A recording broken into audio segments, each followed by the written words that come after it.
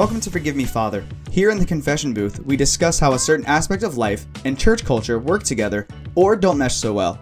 Through discussions of personal vices and victories, we hope to help everyone understand each other more and create dialogue, no matter what you've experienced or believe.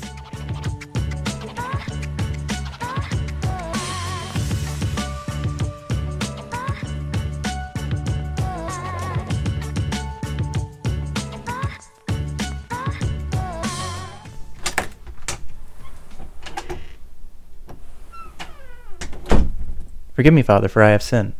What sins have you committed? I expressed doubts about church and the Bible. Attack on Titan's the only thing I've watched in quite a while. But, you know, back in the day, I used to watch this one called Wolf's Rain, which is real sad. Real sad. It's about, it's your basic story. Man has evolved into wolves and... Par for the course so far. Keep going. That same Hollywood cliche that wolves and humans have commingled. Actually, I don't think it's about that. Twilight, right? I think what you watched was Twilight New Moon. I think that's book number 2 of Twilight. Yes, that's the eclipse moon. Nope. Yes, You put two of them in one, my dude. New eclipse, new waxing gibbous, Twilights. Okay. hey Lalana with a mullet. That's book number 5. J.R. Tolkien. Tolkien waxing gibbous. Also, I think Twilight. it's J.R.R. I think there's another R in there, dude. I think you're talking about someone else. No. I think you're talking about someone. Hold on. That's the guy that wrote Star Wars. No, you're thinking of George. George. It's Lord of the Rings. You're thinking of George R.R. Martin. Don't Google I'm pretty it. sure that one's Star Wars. That's that one's one. Star Wars. I was right. It's J.R.R. Tolkien, and he You are wrote wrong. The Lord of the Rings. I'm talking about his son, Junior. J.R.R. Tolkien Jr. J.R. I'm pretty sure they wrote Harry Potter. Am I wrong? No, that's J.K. That's J.R. Rowling. Don't you be just kidding with me. I'm asking a serious question.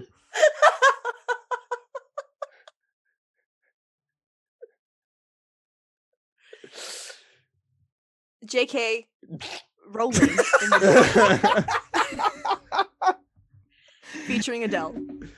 We can't use any of this. Yes, we can. There hasn't been any cursing. Dude, this... Anyway, man, God, Yeah. Dude, Jesus be fired. All right, welcome back to Forgive Me, Father, Season 2, full swing, getting it going. We got AJ here. Don't know if you guys have been able to listen to her episode. If you haven't, go check it out. Really excited to have AJ on for this season, just to provide different perspective, different questions. AJ, how are you feeling about going into this season? I'm very excited, John. Fantastic. Tons of enthusiasm right out of the gate. I tried to sound like a news anchor, you know what I mean? Just like a regular co-host. Yeah. And then back to you. Yeah. Back to John in the studio in the closet. Thank you, AJ. We're over here in the confession booth talking about sin. And today's today's topic of what we're talking about is having doubt. And what does that mean to have doubt, to be able to express doubt? And growing up in a church culture, what are the possible fears of expressing doubt? Being in a faith-based culture, sometimes having questions can be either encouraged or frowned upon. And my good friend Tucker Winstanley is here to talk to us just a little bit about his experience and share his stories and his knowledge and his expertise. Everything Tucker. Hey, John, how's it going? All right, back to me in the confession booth. So Tucker and I we go back. We were in college together. We were at Radford. What were you studying at Radford? Because I know you went somewhere else for school and you did like audio engineering, right? What was the technical study like focus at Radford? Because they didn't have audio engineering there. No, I was music business at Radford, but like you had to, when you went there to do music, when I showed up for like orientation and stuff, I got accepted at Radford and I was like, oh yeah, I got in the music program, and I showed up for orientation. They're like, great, what's your instrument? And I was like, I'm sorry, what? I have to play an instrument? Oh no, and oh no. I was like, guitar. I will learn to play guitar. And they were like, great, your audition is in 2 weeks. And I was like, oh no. But so I did music business where I had to, my focus was guitar, but I had to do like voice and all that stuff. I was supposed to be practicing music all that time in college. Are you a singer? No, thank you. Oh. Thank you, though. Thank you. I didn't say you were good Thank at you it. so much. You were one. Thank you just for heard- possibly considering it. Well, he said he had to practice with his voice, so I was like, "Oh, dang, you dabble in the No. in the tunes." I did. I had to. You had to do like sightseeing and ear training, and I was in choir and stuff. But like, it was horrible. We were in choir together for a semester. Oh, both that's in right. choir? You and another friend that was in our campus ministry convinced Mhm. me and I think 2 other people to do it. And there were like 5 of us total in that men's choir class together. And That we is sang amazing. O Fortuna. Yeah, that was crazy. That song's crazy. It was a lot of fun, but wild because it's all Latin, right? Yeah. Yes. I mean, who knows? No one knows. I don't think anyone knows. Can you guys give me a little sample right now? Like, do a little. Yeah, John, you go. Nope. So, but yeah, I remember going into that class and I was like, oh yeah, this would be a lot of fun. Like, I'm a Spanish major right now. This would be a cool elective. I'm hanging out with my buddies. It's going to be great. First of all, it was 1 credit, so not even worth the amount of time that I put in it. I was also studying Spanish. So we got into that class and they said, oh, here's Latin. Mm-hmm. But not even like Latin that you can really understand and like try to pronounce, because all I was focused on was the notes. So if I could like even hit anywhere near the note, it didn't matter if I was singing. Like, I don't even think I, enunciated any words in that whole song. I was just trying to match like the pitch of everybody else around me and definitely not be the loudest person. Mm. I remember I was a tenor 2 and I would sometimes be a tenor 1, and listen to my voice right now. That whole year I was just like, trying so hard to hit those notes. It was like horrible. He was the teacher. I really did like that. I remember him being maybe a little problematic, but maybe, I don't know. Bail on the topic. I was gonna ask, like, who was your teacher? If he put you in tenor, that's just insane. He was. I like to. Nice. He was good. Yeah, no, he was super nice. He was super Yeah. funny. I like to imagine that like they asked what part Tucker sang and he got nervous. And you know how like when you get nervous sometimes your voice goes a little higher than normal. And they're like, so Tucker, what part are you trying to sing in men's choir?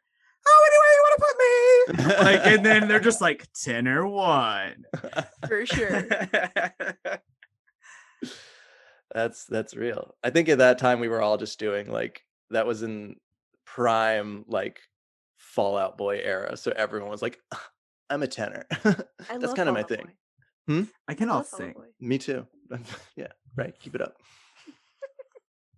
But no, so Tucker and I, we were in college together. We were in the same campus ministry together.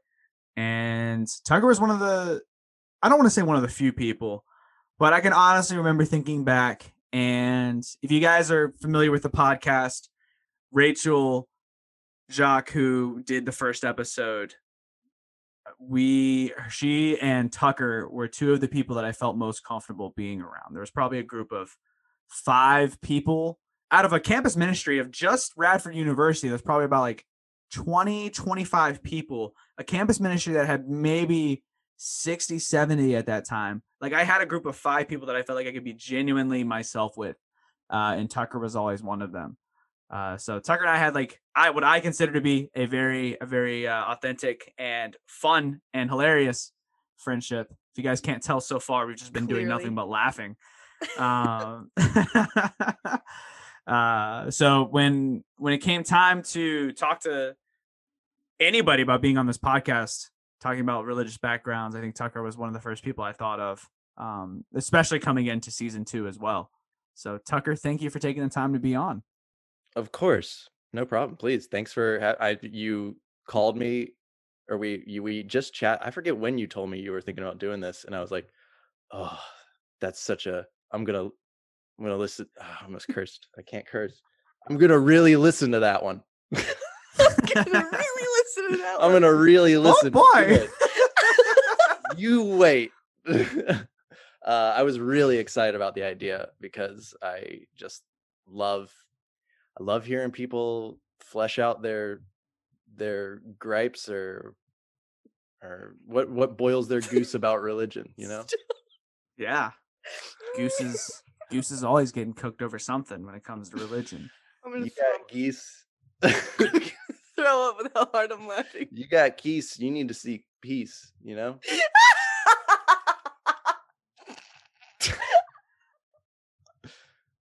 you Rachel and a couple other people were like the gang back then. Thank you for I don't know. I in that church especially, I felt weird. Mm-hmm. But you guys were just a legit friend group, and that was so essential, especially in college. Yeah. College was weird, and I think with just the culture, and not that it was ever innately wrong within itself, but I think just the culture and the pressure that it had to reach out to people and make more Christians, or what our old church called disciples. I think there was a big heavy pressure to kind of presentation was such a big factor, and to have a group of people that you felt like you'd be genuinely authentic with was something that was really special, and something that I definitely always look back on with fondness. I think there's some times where now, being outside of church culture, I look back and I'm like, this was really trying, or this left me a little bitter, or all these different emotions. But I think some of my fondest times are literally just walking around campus, and we were supposed to be talking to people about God, but then Tucker and I would just literally just talk about anything and nothing all at the same time for about 45 minutes. And then we'd get back, and people were yeah, hey, so how was it, what we called sharing our faith? They were how was sharing your faith? How was reaching out to people? And we're oh, it was good. John, it was so good. Oh, so good. John shared, there was a person, John went up, he shared his faith with him. That was pretty crazy. And then that was good. And then I went up to another person, and John was like, you know what to do. So I did. You know what? I talked to him. And then we immediately try to get out of those conversations. So what's everybody doing for dinner? We going over to the Papa John's? Anybody got those campus swipes for us? That's right. But yeah, so Tucker, why don't you give the listeners just a little bit of an idea, since we've already talked about how we were in college, and I think we'll be diving into that more and more within this episode. But as of right now, let the listeners in on what you're doing, where you're at. Just a little appetizer of Tucker. Wow. It's the best I got.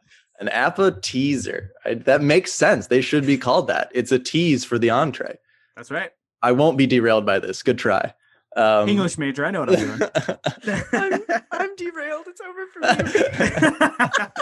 Right now, I'm in Brooklyn. I'm 30 years old. I am freelancing. I guess I don't know. It's pandemic. I was let go from my job in April last year. And I've been freelancing / living off the government since then. Dang. So I do a lot of audio engineering and composition stuff now, as well as a lot of podcasting things on the back end, mostly nowadays. Yeah, that's what I'm doing. What are you all doing?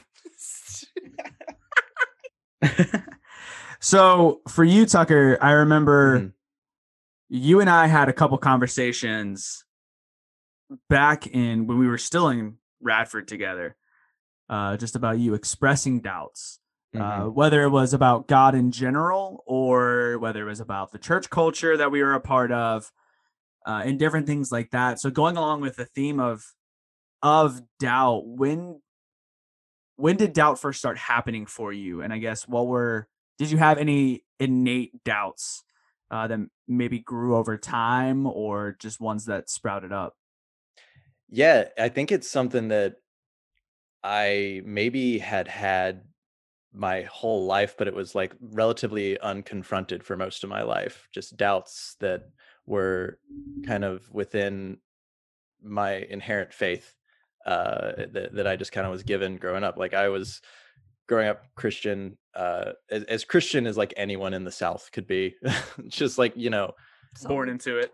yeah, born into it, went to church a couple times, but like, yeah, I know the name Jesus, but don't really ask me too much more. I there's don't don't don't sex, none of that. Yep. Oh no, so I was like kind of like what would be called like a lukewarm Christian growing up for the most part, which is someone that's like not, they're Christian but like whatever, I don't know. Mhm. It not you don't know, can't answer any trivia. And then the girl I was dating in college got shared with by the church that you at the time were a part of, and Mhm. she kind of asked me to come to, I think it was called devotional on Friday nights. It was Devo, which is more like how would you describe Devo, John? Yeah, it was definitely more of so being a part of the campus ministry, obviously you want to bring in campus students. And Friday night devotional, sometimes we called it Friday Night Live, a spinoff of Saturday Night Live. And it was genuinely a time where we would have like a really short lesson, and then mainly it was just like having a fun activity and a way for like us to start up conversations Hmm. with people who were visiting, like people that other people within the church had brought out for the evening. Yeah. Okay. I didn't know that was actually a thing that was like the point was to invite people to that kind of. Yeah, it was a time for a lot of the campus ministry to get together at the end of the long week, Hmm. kind of refocus. It was also a time to do something godly instead of partying, like Interesting. a faithful alternative. Yeah. So that was basically what it was. But I mean, honestly, any activity was viewed as like get people out to this event, like Interesting. always keeping your eye on when, because it was almost every night. So Hmm. it was like, oh, they're only free on Wednesdays. Cool. We have our, middle of the week service. They're only free on Yeah. Fridays. Get them out to devotional. They're only free on Sundays, in the mornings before they do homework, Sunday church. So, Yeah. Yeah, no, that lines up. And the first one I came to was that, and then someone within the church asked me to study the Bible, and so that was the first time I'd really like I'd opened it up in the few church services I've been to, but that was the first time I'd really read the Bible. And my first like initial question was like, I like while I identified as Christian at the time, I was like really cautious around church, because I had like friends within the LGBTQ plus community, and I was just like, "Hey, I know that this can be a real point of tension within the church, and I'm not super down with that. What are y'all's beliefs?" And there was like a fairly like, I think for Christianity a reasonable answer of like, I don't think that is something that was. They were like, we don't judge that. We don't think that's for us to judge. Um, and at the time that was like enough for me mhm. to keep going. But I think it was like that was the first little kernel of like, i feel like i need I feel like I need an endorsement of this lifestyle. I feel like it can't be like, who knows, especially if it's like, I don't know why that was Mickey Mouse. It was like it was Mickey Mouse with a Brooklyn accent. Yeah, that was good. Yeah. But yeah, I feel like I didn't need. I knew that I needed more than ambiguity on that, and that kind of like stuck with me over the next year or so that I really studied, and this particular church was pretty serious about like, no, you need to be like sound in your faith, because Yeah. it was at the time like I think I had been baptized as a kid, but it was like, you need to be baptized within this church was kind of the verdict. And so in order to do that, you had to like prove I don't know how you would phrase it, but at the time I was thinking of like, I need to prove that I am devout in some way to this. Mm-hmm. And that was pretty tough to do when I had these lingering doubts, but I, for the most part was able to wash this and that away. And I forgot the question, so I'm just going to keep going until we get to the present. Perfect. No, it came to like the baptism, and I remember something happened on that night where someone else that was baptized, there were like two of us that were baptized, and that person, it was like it's wild to think about in the past, but it was like in a horse. This is common within the church, but I feel like every time I tell it, it's wild that it's in a horse trough outside in October is when this was, in the mountains of Virginia. Couldn't be on a beach in June. I was about to say, AJ, you look like you want to say something. Wow, that was the last thing I would have expected, personally. Right? What? It was because it's framed as like, I mean, we're getting into it, but it's if you are there, it's pitched to you as like, I mean, if you're hit by a car tomorrow, do you want to have been baptized or not?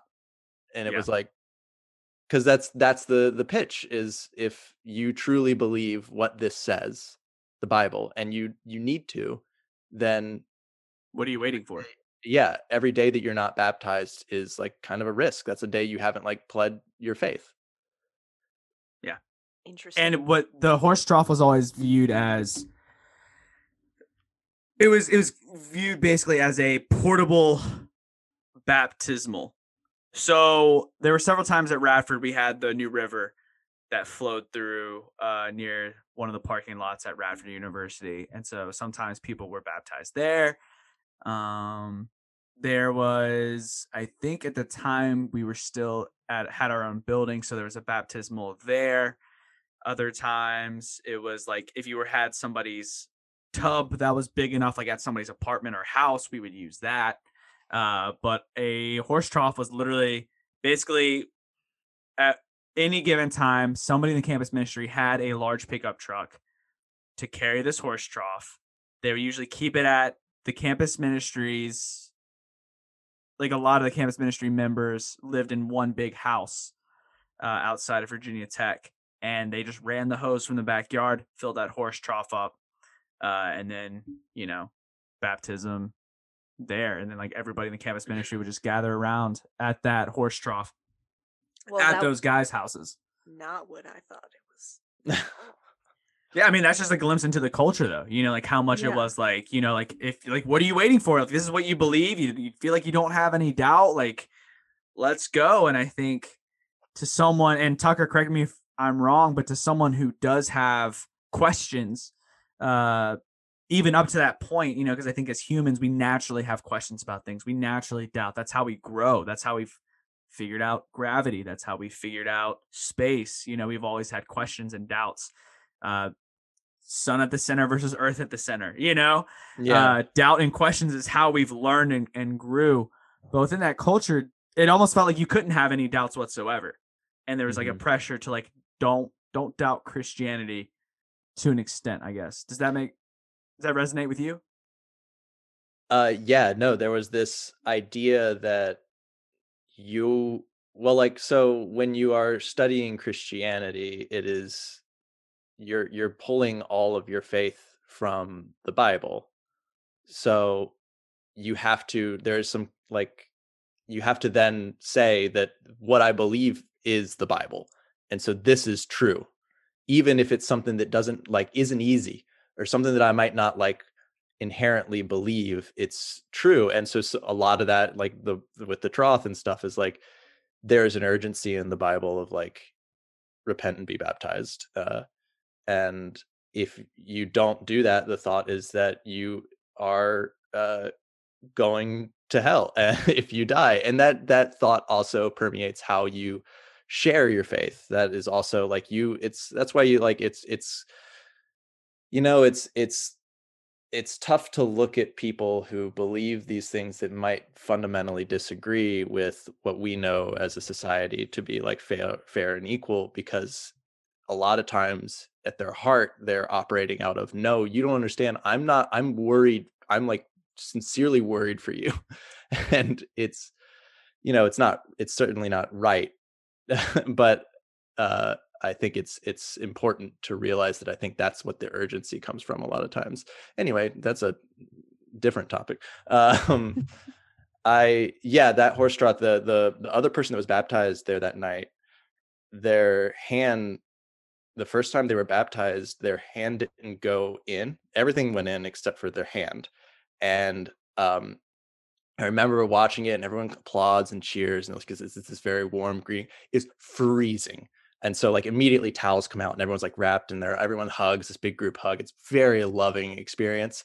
And then I just saw some of the people like kind of talking and like watching a video and them kind of being like, their hand didn't go in, their hand didn't go in. And so they were like, we have to do it again because your hand didn't go in. And there's some verses in the Bible that talk about full immersion. You have to be totally under the water. And then that was the point where it was like, oh, that's magic. We're not talking about religion. That's like where I need to have like water over me. And I know I don't believe that. I think like if there's a God that when you get to heaven says, man, that sucks about your hand, then I'm just like, thank you, send me straight to hell. I will pass on that. Thank you very Like you're like much. waiting in line and then you hear God say that at the pearly gates. Like a dude that's like 5 people ahead of you and you're like, oh, like you can take this spot. Yeah, it's like, this is lame. No, I think I have faith that if there is a God, that is not how that will be conducted. I just feel like I don't know. That's where the doubt like really overwhelmed me, was in a moment like that. Yeah, and that continued. Like I mean, that was obviously, I was baptized, and then it was a little less than a year later I actually left that church and moved and left the state. and that's when I was confronted with another doubt of like, this idea of if you die and go to heaven, you have like 2 eternities presented to you, an eternity in heaven and an eternity in hell. And to even some other, Catholics or certain Mormon beliefs and stuff, it's like purgatory or different levels of heaven and stuff, but it's forever. And then I would just lay awake at night at like 2 a.m. being like, I don't want forever. I don't want like forever good or forever bad. I don't think I want forever. Like just at 3 a.m. being like, okay, it's like this, but it's times a billion, but also it's more than that. It's just keeps going. And what's worse is I can't get out of it. Like if I can't even at one point be like, I'm done checking out, still going, still got to keep going. Yeah. And that was like an inescapable horror, but that was just because to casually throw it. That was just what's the word? Inescapable horror. Because you know the one. What's the word? Inescapable horror. Sorry. Yeah, for sure. One word. That's the one. 7 syllables. But that kind of, I began to have doubts in fundamentally like the principles of religion, and kind of even just the reality that I was presented with. And it was like, I don't feel like I believe in this, but B, don't feel like I can have these doubts and still be a member of the church. And that was quite an issue of a crossroads, because it also feels like these are things that challenge me in like a scary way, and I didn't feel like I even wanted to bring this up with people within the church because I didn't want to shake other people's beliefs as well, because I don't think it's evil or whatever. And I think even with you saying that, like, you didn't want to shake other people's beliefs, were you scared to was it more of a fear of you didn't want to express your doubt because you were afraid of how it would be received by like leaders? Or was it like a genuine fear of like, oh, I don't want to express this doubt because what if other people start doubting and then there's just mass hysteria? I think it's, I think both. It's certainly all both of that to a degree. I don't think it was like mass hysteria. I didn't think I was like, I'm going to bring down the church. It's Gonna all rock my the fault. system. Stick it to the man. I thought it was like, I don't know. It's you're asking people to grapple with an afterlife, and I felt uncomfortable because that's like a thing that I don't have an answer, and I don't. There's a thing that people have a comfort in that I also have a comfort in certain ideas of that as well, still to this day. But I'm not looking to shake that because at the end of the day, I don't know. And that was really scary to me, that someone could have comfort in that or could have a relative that is going through stuff, because it asks you to confront that with how you view every person goes on, which is a big thing. But then also within the church there's the thought that, I mean, I was in the church when we were told we don't talk to this person anymore. And that was scary to witness. And then, like you said, because it is your Monday, Tuesday, Wednesday, Thursday, it's your everyday. A lot of times it's your entire social structure. So to reject the church is to be pretty solidly alone. Yeah. Tough. Mm-hmm. You think they do that on purpose? To isolate you?